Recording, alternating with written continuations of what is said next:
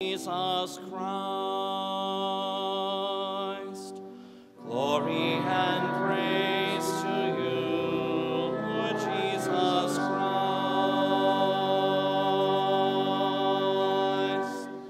From the shining cloud the Father's voice is heard. This is my beloved Son, hear him. Glory and praise to you, Lord Jesus Christ.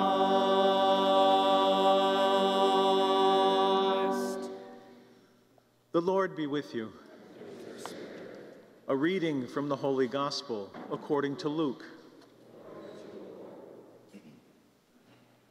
Jesus took Peter, John, and James and went up the mountain to pray. While he was praying, his face changed in appearance and his clothing became dazzling white.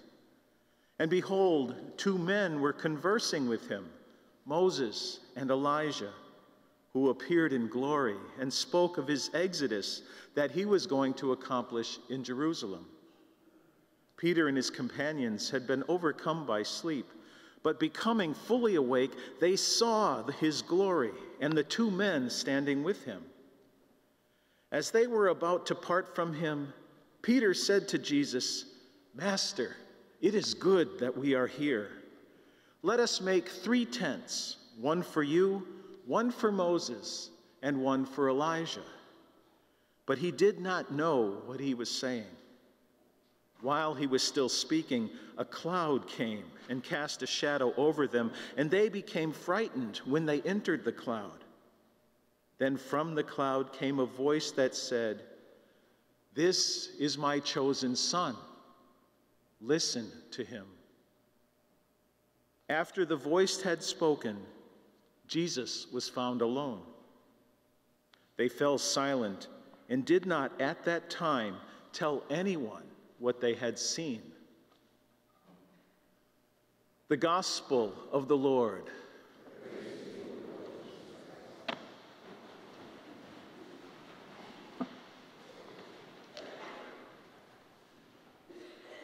Jesus took Peter, John, and James and went up the mountain to pray. If we want to understand what happened on the mountain, we first need to explore why they went up the mountain in the first place, especially since prayer is the first pillar of our Lenten observance. I think we all know the importance and the benefit of prayer, and I think we all make an effort to pray. But I'm quite certain that most of us desire more from our prayer lives, something deeper. And that's important in order to keep growing in wisdom, holiness, and happiness, to keep growing in relationship with God. This Lent, we can ask, are we any better positioned to receive the risen Lord this year than we were last year? A relationship with God, like a relationship with anyone that we care about, can only exist and grow if we continue to spend time together and if we talk with each other, really talk about the matters of the heart. And that's what prayer is, dialogue with God, as we notice in today's readings. The first reading tells us that God took Abram outside and had a conversation with him. That's prayer. The psalm gives us an example of King David's prayer in the face of danger. "Your presence, O Lord, I seek. Hide not your face from me." St. Paul in the second reading reminds the Christians in Philippi that while most people occupy their minds with earthly things, our citizenship is in heaven. Our attention is on God. That's prayer. And finally, in the gospel, Jesus leads 3 of his closest disciples away from the hustle and bustle of daily life up to the top of a high mountain where he can be alone with them and give them a lesson in prayer.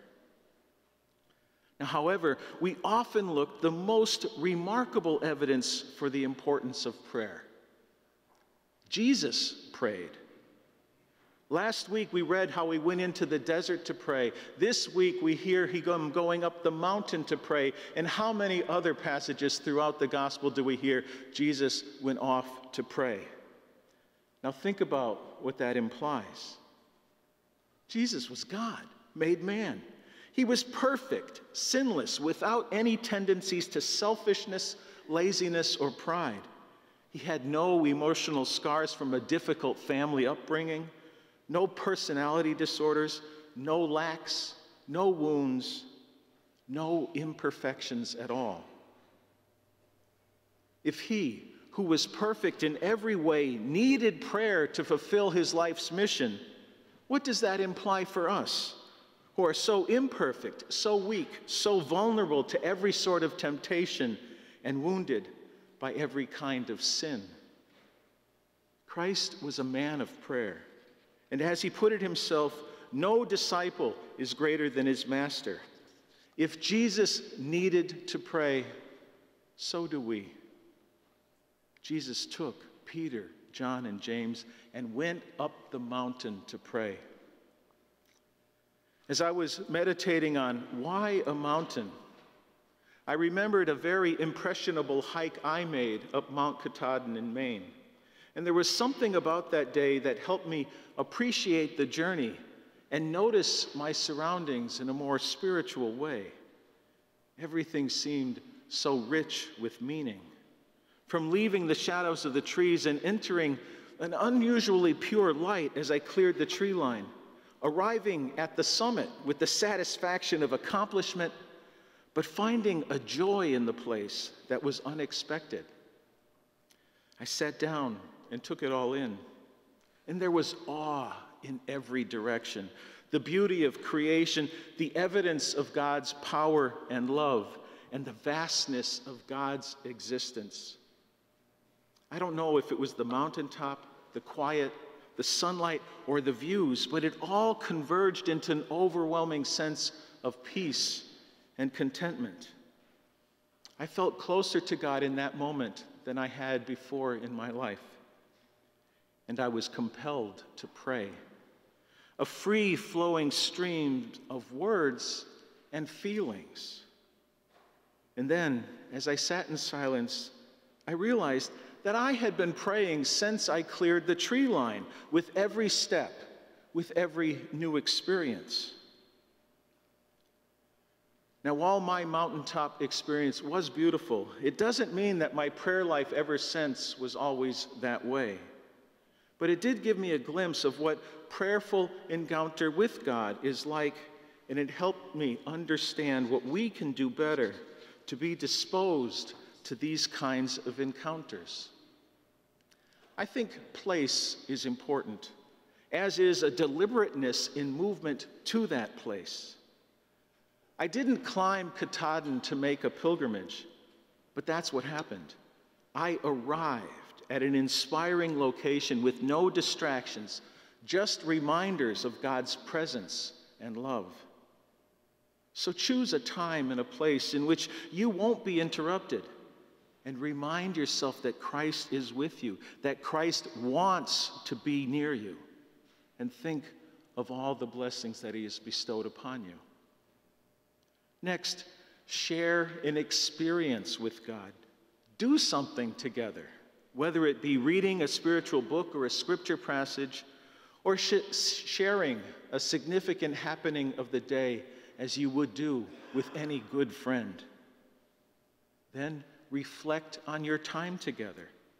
Consider what struck you during the readings or the conversation. Are you left with a thought or a feeling or an image? And remember, God speaks to us all in very different ways. Moses heard God in the extraordinary experience of a burning bush. Elijah heard God in the tiny whispering of the wind. And God is speaking to you through your experience. Listen. Whatever you hear from God, apply it to your life. As Peter, James, and John heard on the mountaintop, "This is my chosen son, listen to him." The listening part of prayer is usually the part that gives us the most trouble. And we see that with Peter today, wanting to erect a tent and remain in the awesomeness of the moment, but not knowing how to reflect on the experience or how to listen to what Jesus was trying to say through his transfiguration. And another trap is believing that there's only one right way to pray. If there is a right thing, it's to strive for sincerity in your conversation with God. The desire to be with and to share experiences is the foundation for a prayerful encounter. As Paul said to the Romans, "For we do not know how to pray as we ought, but the Spirit itself intercedes with inexpressible groanings, and the one who searches hearts knows the intention." If we pray from a desire for a sincere conversation, a meaningful encounter with God, our prayer will lead to a life-changing transformation, just as it did for Jesus. Jesus took Peter, John, and James and went up the mountain to pray.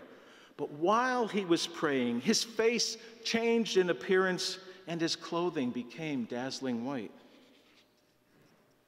Think about the transformation you desire in your life and bring it with you to wherever your mountaintop is.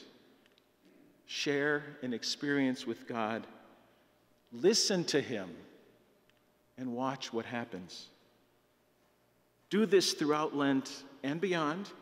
And next Lent, when considering your prayer life and your relationship with God, you will still want more, but you'll be more confident that you've grown in holiness and in relationship with God since last Lent. Just imagine, Jesus took me up the mountaintop to pray. That's the power of your prayer.